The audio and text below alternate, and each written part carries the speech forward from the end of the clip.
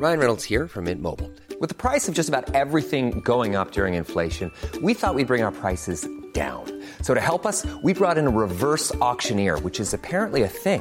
Mint Mobile Unlimited Premium Wireless. How to get 30, 30, bit to get 30, bit to get 20, 20, 20, bit to get 20, 20, bit to get 15, 15, 15, 15, just $15 a month? Sold! Give it a try at mintmobile.com/switch. $45 up front for 3 months plus taxes and fees. Promo rate for new customers for limited time. Unlimited more than 40 gigabytes per month. Slows full terms at mintmobile.com. Burrow's furniture is built for the way you live. From ensuring easy assembly and disassembly to honoring highly requested new colors for their award-winning seating, they always have their customers in mind. Their modular seating is made out of durable materials to last and grow with you. And with Burrow, you always get fast, free shipping. Get up to 60% off during Burrow's Memorial Day sale at burrow.com/ACAST. That's burrow.com/ACAST. burrow.com/ACAST.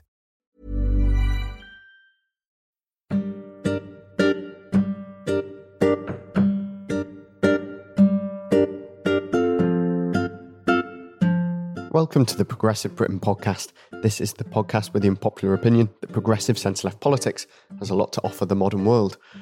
This week we're looking at trade unions and collective bargaining. At a time of falling union membership and rising insecure work, what can the Labour movement do to reassert itself in the workplace? I'm Progress Deputy Editor Conor Pope, and I'll be discussing that with my colleagues Richard Angel and Henna Shah, and our guest today, Prospect General Secretary Mike Clancy.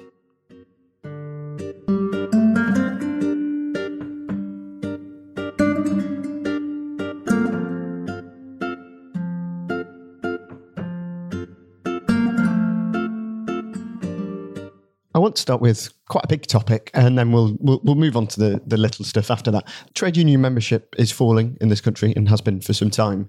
Mike, how serious is it? And is it taken seriously enough within the trade union movement? I think we're at a watershed moment in terms of the next trajectory for trade union membership.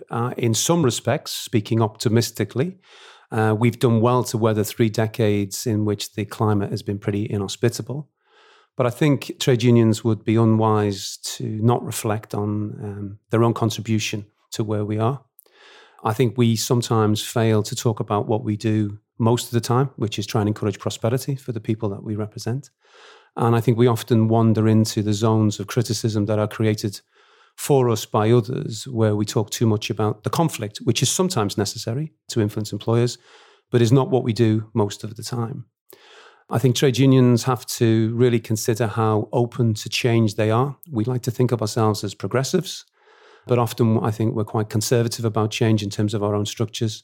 But there are, I think, enough people in the trade union movement, the wider labour movement, and those who are more general supporters, who are encouraging unions to think again about our offer to members. The fact that we even need to talk about an offer. I think sometimes we position ourselves like we have an undying spiritual truth that we just have to have other people to realise and come along with, whereas actually I think we need to reinvent ourselves. And in my own union, I do put it high. I say unless we change in the next 10 years, we won't invent the 21st century trade union. And if we carry on doing things the way we are, then don't be surprised if we're at United States levels of trade union membership in the coming time. So I think it's a crucial time.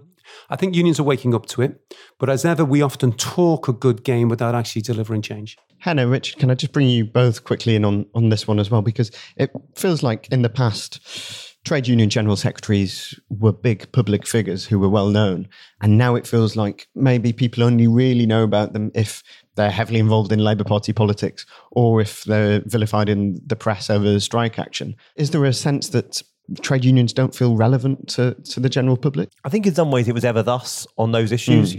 We've had the sad passing of Brenda Dean recently. And why was she a big figure? Because she led a huge strike and she became a kind of national figure through that moment. So I think in some ways it is kind of ever thus. And that was why the trade union figures were what they were, because they symbolised power, and power got you voice in public space. That feels particularly expressed almost only through politics at the moment, sadly, within the Labour Party. But the very real work that I think lots of trade union leaders are trying to do to meet the challenge that Mike was talking about does show their relevance all the time. And one of the things that Prospect put out on Twitter the other day, which I had piqued my interest was the correlation between union membership and the percentage of the economy that goes to the kind of top 1%. And obviously, the higher the membership is, the lower essentially the return is for just the bosses class, if you will, and the better it is for workers overall. So a kind of reminder of that being what's important. And, I used to work for a trade union community, and we were not one that got massive amount of public press or attention, and we never really talked beyond our core issues of representing our industry. But when we saved a steelworks, we saved 5,500 people's jobs and arguably a whole city structure and its economy. So the work is more important than ever. The danger is that it's not just a problem in the UK. This is a big problem. I worked in Australia for a while, and they equally have, I think we're down to 14%, is it, trade union density in the private sector? That's right, yes. And they're at 15, 16. It's very, very similar and very worrying that this is a kind of global trend of what is happening. And the kind of free rider problem is very real for trade unions today. And that's why people have to think about their offer. There is a values part of what they do, of course, but if very real people aren't setting up standing orders and direct debits and opting into our movement, then the values will wither away, and that would be a sad loss. So I really think we're seeing a cultural change in the world of work and more broadly as well. From what I can see, I think since the 1980s, you've seen the world of work change, and certainly my peers sort of feel happy or lucky to have a career at all. And I think they take it for granted that power is in the hands of the employers. And I don't think we've seen many collective wins that you can sort of see from outside the labour movement for a little while now, especially if they're going into creative areas or freelance areas or doing casual work. I think they're more concerned with sort of making ends meet with, the rising cost of living and fears about paying back their student loans than they are really about expressing solidarity in this way, because I just don't think that they can achieve an excellent result by being part of a trade union. I think that's wrong. But I think we have some way to go in convincing young people that trade unions are something that should be part and parcel of normal life. A couple of weeks ago, there was the High Pay Centre's annual report, and that found that CEO pay is continuing to rise while employee pay doesn't even keep up with inflation. Is obvious injustices like that a kind of way of making collective bargaining seem relevant again, do you think? Well, look, a couple of the comments there I'd just like to touch on before I answer that. One thing I'd like to share is that we recently did some work with Unionen in Sweden. And obviously Swedish institutional mechanisms, collective agreements, as a very different terrain to this country. But Unionen transformed themselves in recent years. They're probably now the fastest growing union in the world in technical, middle management and other occupations. And there was a line in their presentation to us, which, not often after when you've been around for a while do you see things which are new to you, but it was a really pithy point, which was Unionen's pitch was to move from being helpers in distress to improvers. And what that said to me is that some things that we're trying to do is we're trying to be a constant in members' life, not episodic when they have a problem. Because if you're episodic when they have a problem, then you're only touching them periodically. And many people don't have problems, but they have things they'd like to solve, advice they may need, and indeed guidance. Now, I think for the contemporary workforce, which now shows itself in so many different ways, structurally and so on, unions have got to think through, therefore, the messaging and what they're doing. There are parts of our economy where sort of just as trade unionism needs to respond to exploitation in all its forms. And we have even some of that in Prospect, where we've had a long dispute with Picture House. But most of the employers that we deal with are reasonable, decent, and sometimes good. And our challenge is to keep them reasonable, decent, and good when there may be shareholder and other pressures against them. So it's more complicated to show your value in those circumstances, and also more complicated because of the different forms of work. Now, we represent a large amount of freelancers in broadcasting and media. Since Beck2 became part of Prospect, really changed and transformed our union, gave us a new reach. But one of the things in there is we've achieved a collective agreement on major motion pictures above 30 million. It's got a union clause in there for all the different freelance departments. And it shows you can, where the labour is not substitutable easily, develop a collective process even in those parts of the economy. Now, explain for just quickly your distinction there between substitutional labour and not in freelancers. Okay, well, look, I'm talking really about, there's a very simplistic analysis sometimes of the gig economy. If you are a driver and you are substitutable in terms of your driving skill, then your leverage in the labour market and with your hirer is correspondingly less.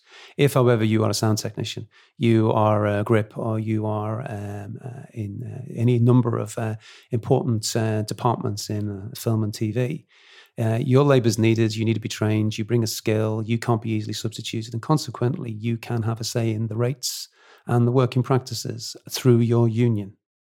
And that's what we achieve.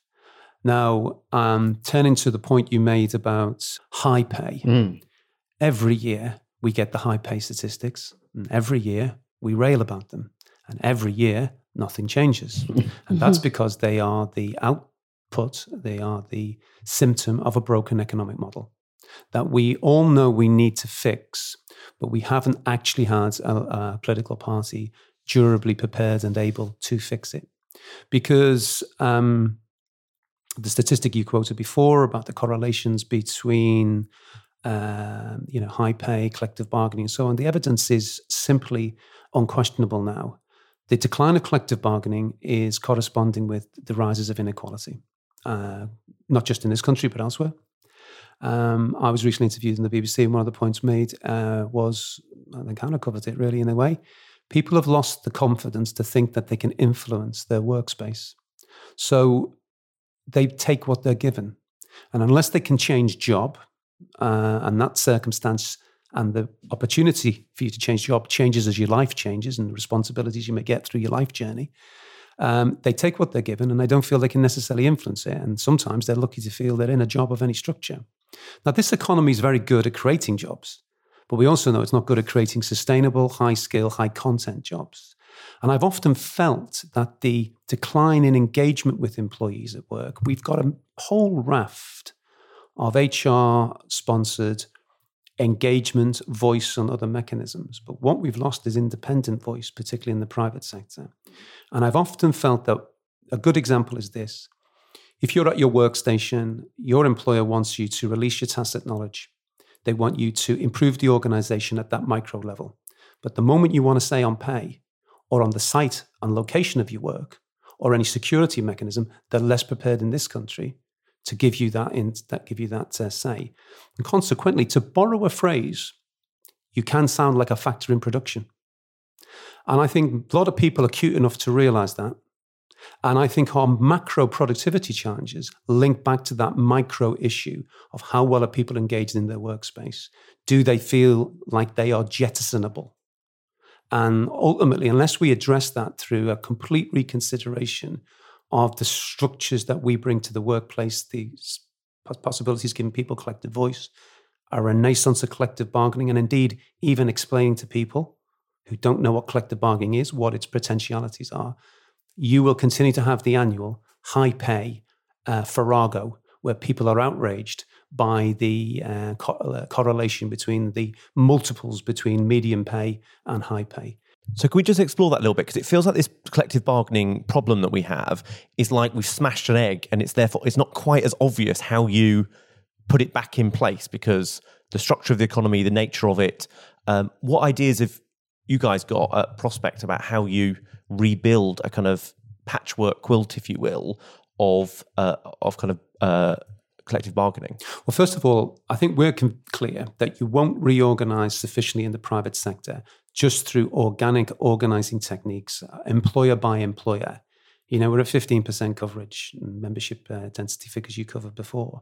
It's going to need a purposeful, enduring public policy shift, which says that there is value in collective dynamics in the workplace, and it contributes to the solving of the productivity challenge.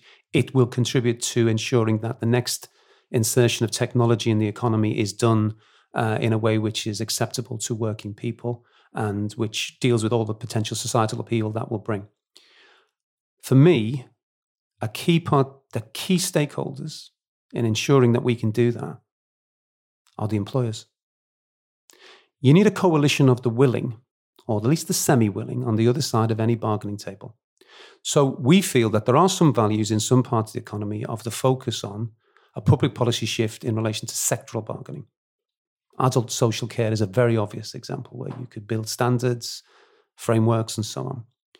But if you look at the diffuse platform world, if you look at large swathes of the private sector, these are employers with HR people who have absolutely no understanding of the conduct of collective relationships. They're used to running pay, grading schemes, and one thing or another entirely on their own choice and election.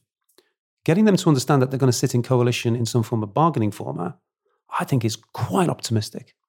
However, saying that there's an irreducible requirement of public policy in this country to bargain, if you are an employer of a certain scale, but you can frame those relationships to fit the nature of your business, and you are expected to have an independent counterparty to achieve the balance on the other side of the table, I think you can potentially influence more employers to understand that actually their workforce, if they're shaping it with a sensible counterparty, okay, this is something we can live with. Because we can see that the millennial and subsequent generations do need to have a say. They do need to have a say in the enterprise, and it doesn't harm prosperity. And in fact, what can good collective relationships do? They can allow ventilation, they can allow problem solving, they can allow transformation. Look at the car industry.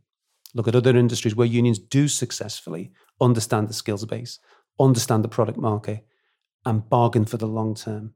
Now, I think you have to therefore talk to the employers and influence them, and you need positive public policy circumstances. And do you think the union movement's prepared to meet them on their side of that? I mean, when I was at, long before I was at Community, but the Community Trade Union was the first in the country to agree a productivity bonus as part of their agreement, is that if their workers were part of a kind of collective endeavour to improve how things were at work, that they would get a return from that. And that seemed to be a very positive thing. But that was the union movement looking in a kind of quite modernising way quite a long time ago. There's others that still haven't caught up yet, it seems. Well, look, there's no question. Collective bargaining can be attacked on the grounds of it being almost the lowest common denominator. Look at all these complex HR pay systems we have and one thing or another in this country. It's going to drown out individual endeavour, and everyone's going to get a norm, and why would you want to possibly look like that? However, if the current pay setting systems were so valuable to our economy, why have we got a gender pay gap? Why have we got such opacity in pay systems more generally? And why do we have stagnating wages, particularly in relation to inflation indices? You have that because actually, ultimately, capital will accrete to itself unless social policy influences it. One of the abiding experiences we've had is that often companies that come and buy into our spaces in the UK, who are perfectly happy with everything from co-determination to the Polder model or whatever it may be in continental Europe, come over here and think, right, we're free from all of this. Let's be North American capitalists for a while. I think capitalism endures partly because it can adapt to the circumstances that the social models and norms of the country ask it to accept. Swedish capitalists are successful. They make business, even though there's 90% collective agreements. Capitalism will adopt to the social conditions that the governments of the day create for it. And we therefore have to create conditions in which there is a public policy obligation on companies of a certain size and so on to do these things as a norm. And you create a responsible, democratized, long-term capitalism, which doesn't lead to, for example, the Carillions of this world. And also then you have a proper conversation about the boundaries between public and private ownership, but against enduring duties that actually I think people of all ages would recognize as valuable to them. We need to take a short break there, but next we're going to be talking about how young people see trade unions, as well as how automation could affect trade unions too. Burrow's furniture is built for the way you live. From ensuring easy assembly and disassembly to honoring highly requested new colors for their award-winning seating, they always have their customers in mind. Their modular seating is made out of durable materials to last and grow with you. And with Burrow, you always get fast, free shipping. Get up to 60% off during Burrow's Memorial Day sale at burrow.com/ACAST. That's burrow.com/ACAST. burrow.com/ACAST. Millions of people have lost weight with personalized plans from Noom. Like Evan, who can't stand salads and still lost 50 pounds. Salads generally for most people are the easy button, right? For me, that wasn't an option. I never really was a salad guy. That's just not who I am. But Noom worked for me. Get your personalized plan today at Noom.com. Real Noom user compensated to provide their story. In 4 weeks, the typical Noom user can expect to lose 1 to 2 pounds per week. Individual results may vary. Everyone knows therapy is great for solving problems, but getting therapy has its own problems too, like finding the right therapist, fitting into their schedule, and of course, the cost. Well, BetterHelp can solve those problems. It's totally online and built around your schedule. It's surprisingly affordable too. Connect with a credentialed therapist by phone, video, or online chat, all from the comfort of your home. Visit BetterHelp.com to learn more and save 10% on your first month. That's BetterHelp, H-E-L-P.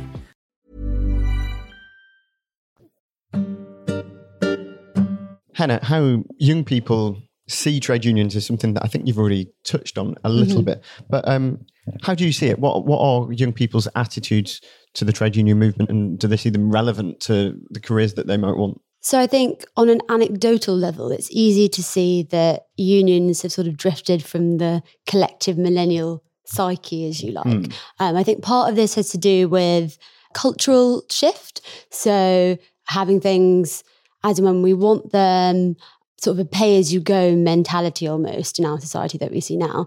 I think that's a good thing in certain ways. It means consumer choice has expanded greatly, but it also means that when it comes to things like thinking about long-term agreements or thinking about long-term security, I think we find it much harder to do that now, mainly because actually of the insecurity we see in the labour market a lot of the time. And there was something else I wanted to touch on, actually, Mike. You mentioned about the gender pay gap in the first half of the podcast.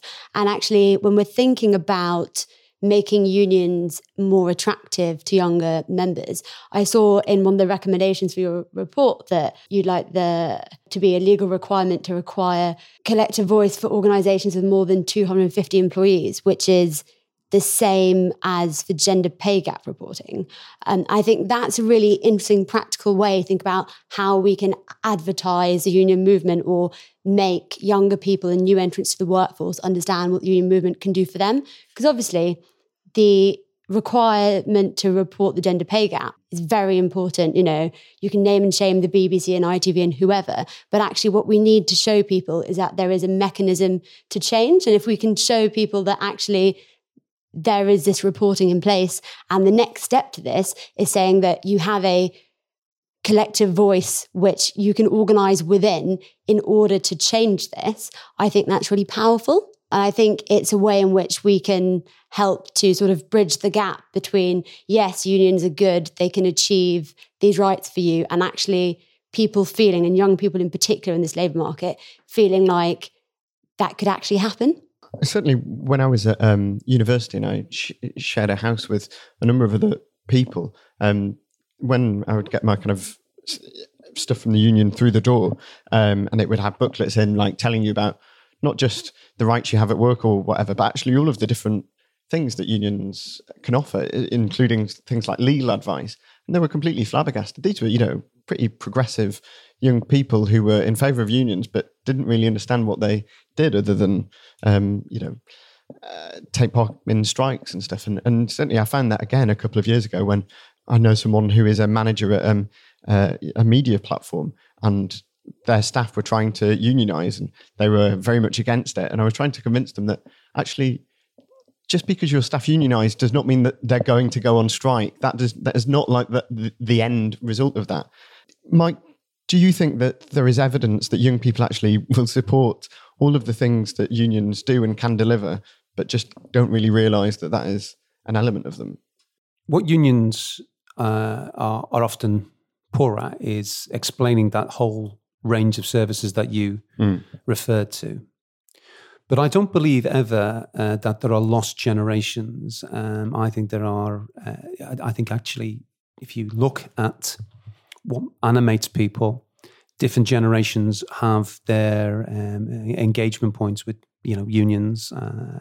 Usually with our sort of union, when people have got a bit of a foothold in the workplace and they're going to be around for a while, that's the most likely time that they join. If there's a higher turnover area, maybe less so. But it might seem strange. One of the things I talk a lot about with my colleagues and our representatives about is what's the compelling individual reason for anyone to join and remain? And that might be strange for a trade unionist, because you might think we start from the collective and build back to then the individual services. For me, it's the other way. So, for example, some of our highest levels of membership are in places where there are a daily occupational reminder why it's a good idea to be in a union. Air traffic control, electrical power engineering. Now there, take air traffic control. The workforce is younger. You enter after training at the air traffic school and so on. And I see, when I look out on our representatives' conferences of that particular branch and so on, quite an age range, people engaged, and obviously a diversity journey going on in terms of the complexion of the air traffic community. Those people join. 90% of air traffic controllers are prospect members.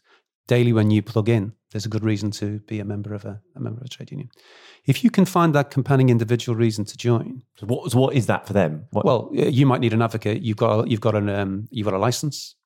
You're doing tricky work, and if your license or any issue decision that you make might come under scrutiny, it's a good idea to have a trade union who understands the industry, can influence the working practices, and you've got exactly the same like teaching, for example. Absolutely, yeah. You've got peers to go to who can be confidants, who can support you, and have been there. Yeah, compelling individual reason to join. Now, I think unions as well. When we were doing this work in Sweden recently, what was interesting was a couple of colleagues there had the title, who were union staffers, marketing managers. Now, one of the things I'm keen about in trade unions and transforming is customer service. We'll call it member service. But how well do people experience the journey in the union? How are we marketing to people in a way which is consistent with the values of the union? How do we reach out to people? I've long since felt that if you come to your trade union and you don't have a reasonable service landscape, and then you compare us unfavorably to other parts of your experiences, that's not good. Now, that's all about waking the union movement up and not being isolationist. Then there's content. Now, ultimately, what people want from a union is perennially what they've wanted from a union. They want individual representation, maybe guidance, maybe they don't want to be dictated to. I think that's a very big change. I think your language, your communication edge has to be much more contemporary and thoughtful. Most of the people we encounter actually are not anti their employer. Goes back to my point earlier, moving from just helpers in distress to improvers. How can my union improve me? How can my union improve my ability to navigate the sort of things I'm going to find in my particular part of the labour market? Unions have got to think that offer through and not just be saying, join us because your employers are poor. Because a lot of experiences of the people we'll be trying to recruit is that it's not poor, but at times it can be a bit difficult. I think unions don't do enough to emphasise we are the one constant independent friend that you might have. And if you can build that compelling individual matrix of things, which will vary from different types of membership, what we might offer in freelance might differ from our air traffic control, which is direct employment. You then go from there to start raising what we might call consciousness, thinking about your position in the employing bargain, thinking about how they're treating you for the long term. How are they developing you? Are others experiencing the same thing?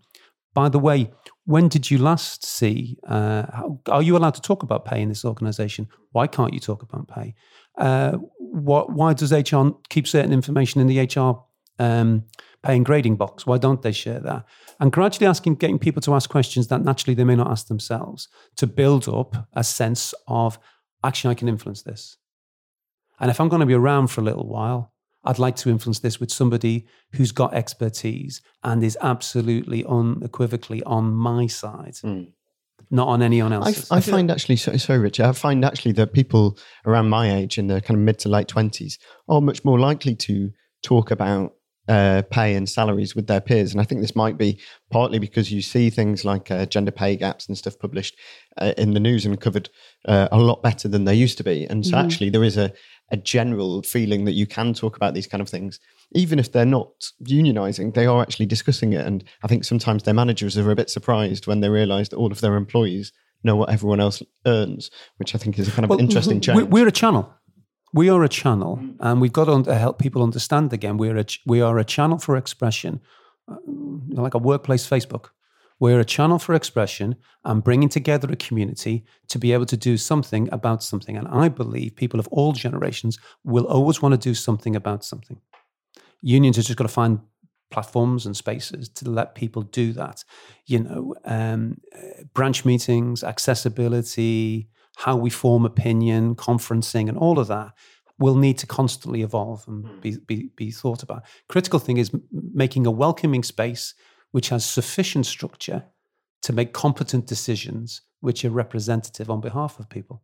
So a couple of things there that I think is fascinating. I had a conversation with somebody at breakfast this morning, a friend of mine, and they joined their employer, moved sectors, worked for somebody they really liked and really enjoyed, were given some advice at the beginning. That person has moved on to a very different organisation, let alone part of the organisation, and the advice might not have been the right thing and might be leading them to hot water at the moment.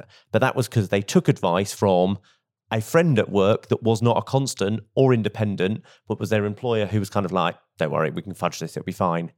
But what was missing from it was now.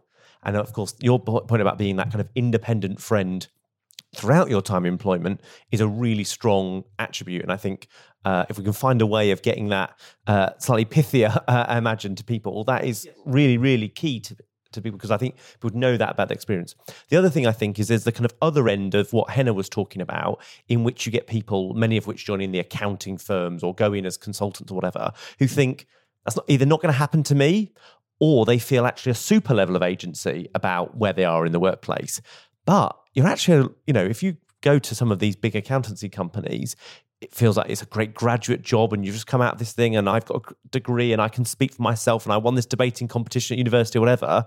But you're a worker bee when you're there and they treat you pretty poorly. Law firms are another example. Law firms are, there's quite a few if you go through, we could name and shame. Whether we're being fair or not is another matter. We'll leave that to the review show. Exactly. But that is, I think, how you kind of raise their consciousness, and the danger is then that they only look to their a trade union when they're in the middle of a dispute, and often at that point it can be. Well, there's also an interesting point that was made about people being used to paying for service rather than, as it were, membership and pay as you go. Now, ultimately, what's also often interesting is that people don't think, understandably, where does union finance come from? Your independence arises from your finance, right? People. There are lots of myths about trade unions, but people understandably don't inquire about, well, how are you funded? It could be anything from, are you like the Citizens Advice Bureau, to are you part of the public sector? People don't realise that the subscription is the collective entry to the insurance and the independence. But unions probably will need to look at their model, their finance models, and their pay-as-you-go and their membership models. Some already are. We get a lot of people approaching us with pre-existing conditions. Now, you've got the classic responses, well, the house is on fire, so you can't insure it. But on the other hand, sometimes you can do clever things to give these people an eye-opener to the sort of skills and advocacy that we can bring. So if you're not doing it, others will. I mean, for a while, there was a big campaign on the Tube where a quite big law firm was saying... Slater and Gordon and others have done it. Absolutely. Yep. We got good relationships with that firm. Look, there is no... I sat on the Employment Tribunals for a long time and Employment Appeal Tribunal. I saw lots of unrepresented people who, if they'd had any form of advocate with them, would have had a better day out in court. There is an entirely untapped market there. We should not... I've said this to HR audiences. Would you be pleased when the last trade union lights and the last trade union office goes out? Is the end point of public policy that you want to see zero trade unions in the economy? And of course, at that point, they say, oh, no, we're good Democrats and civics. And also, I worry about my kids in that circumstance and whatnot. But then you say, well, do you need a union in your workplace? Oh, no, of course we don't need a union in our workplace, no, because we're a good employer, we understand the other. So, and there's also a schizophrenia about unions. So you can be travelling in on the train, and if it's disrupted by some industrial action taken legitimately for an issue, you're not unhappy. But if you're arriving that morning at a disciplinary hearing, having got off the train, you want the strongest union in the world next to you.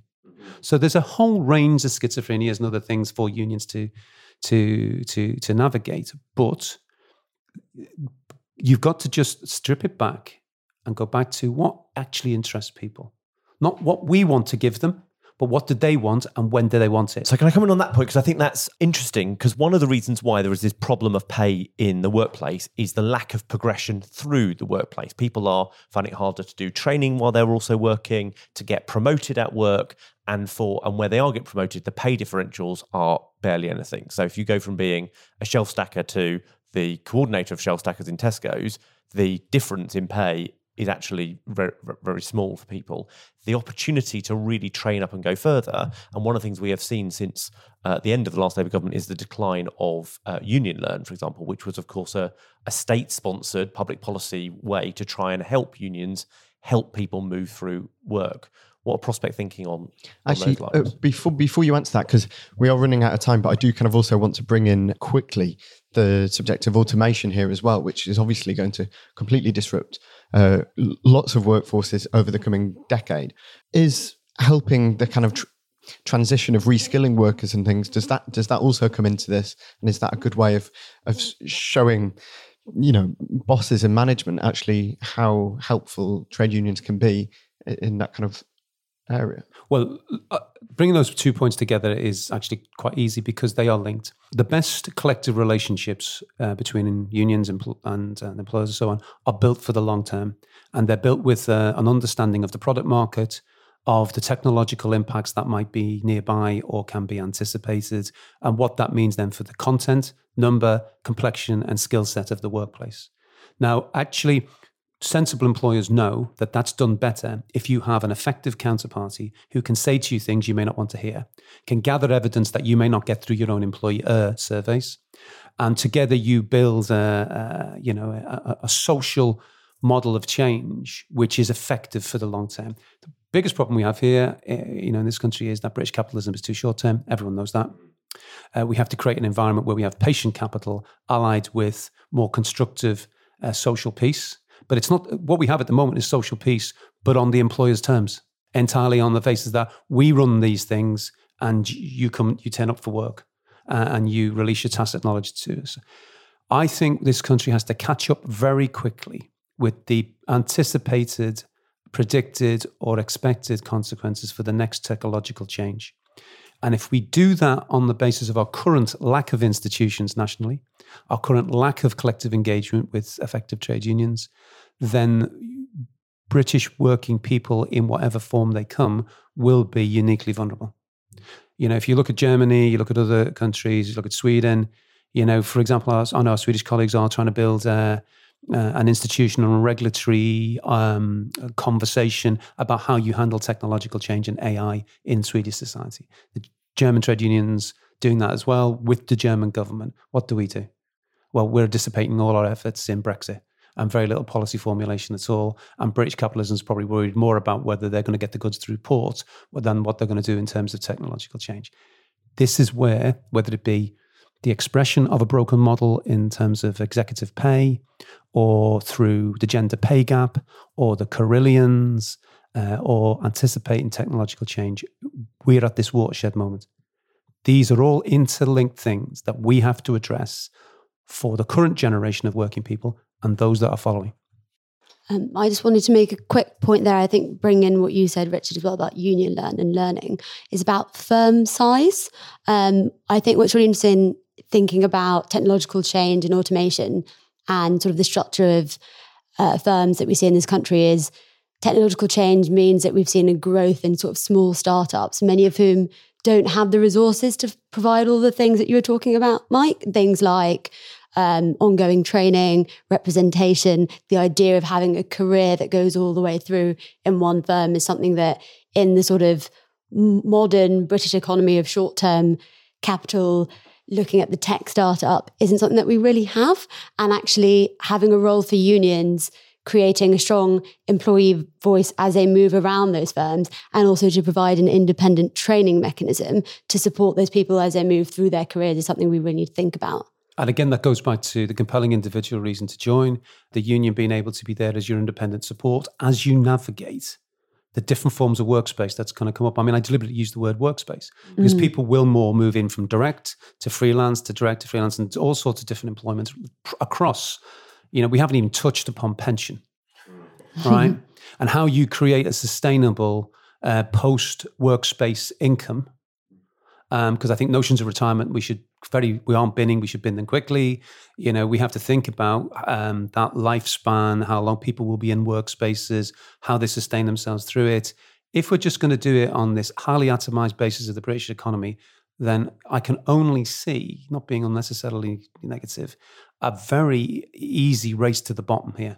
And it does seem to me, just one very last point, which is that some of it is just about if employers have the confidence that they know that the people on the other side are going to go in with some goodwill. I was talking to somebody senior at Usdaw who said, our members are pro their work, their employer at most times. And that is a very big difference between public and private sector trade unionism. But most companies pay for people to tell them stuff they don't want to hear all the time. They might have their own audit office internally, but they also pay independent auditors. And they sometimes go about saying, oh my gosh, this has gone wrong, that's happened there.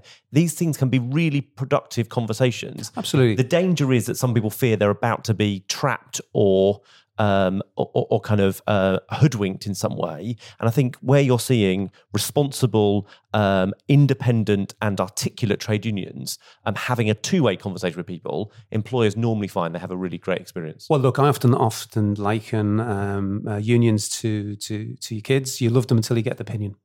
And you find yourself having to justify all sorts of things that previously you could just direct. But ultimately, you realise that opinion coming back to you should influence you. And the best managers know that actually being able to either tap on the representative's door or have the representative in and have a conversation that you're not going to get necessarily and an insight is valuable. But what that means is that we have to reconsider 4 or more decades, almost like reconsider the entire post-war British employee relations, industrial relations settlement.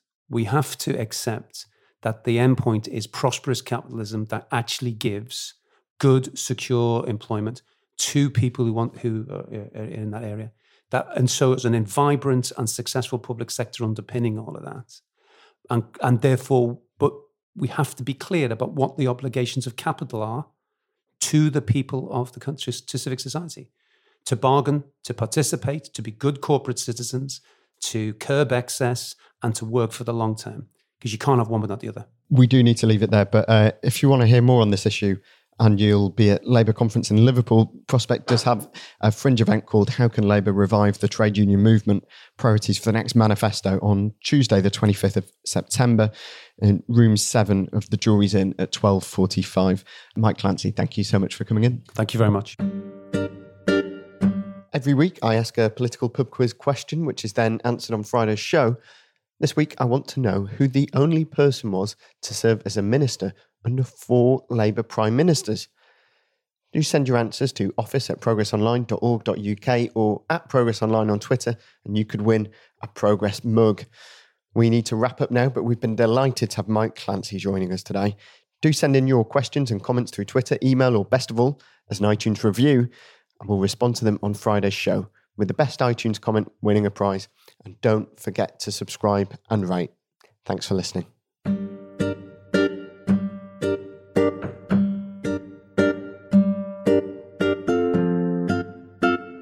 You've been listening to the Progressive Britain podcast. The music was When in the West by Blue Dot Sessions, licensed under Creative Commons.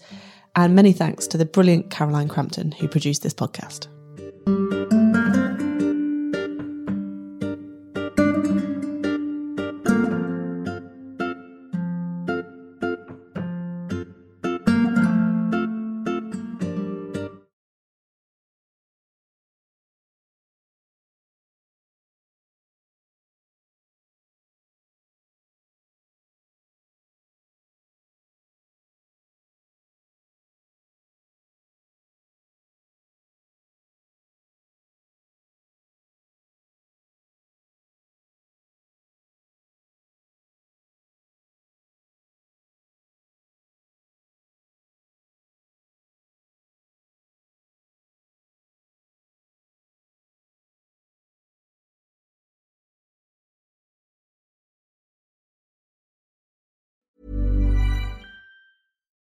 When you need mealtime inspiration, it's worth shopping Kroger, where you'll find over 30,000 mouth-watering choices that excite your inner foodie. And no matter what tasty choice you make, you'll enjoy our everyday low prices, plus extra ways to save, like digital coupons worth over $600 each week. You can also save up to $1 off per gallon at the pump with fuel points. More savings and more inspiring flavors make shopping Kroger worth it every time. Kroger, fresh for everyone. Fuel restrictions apply.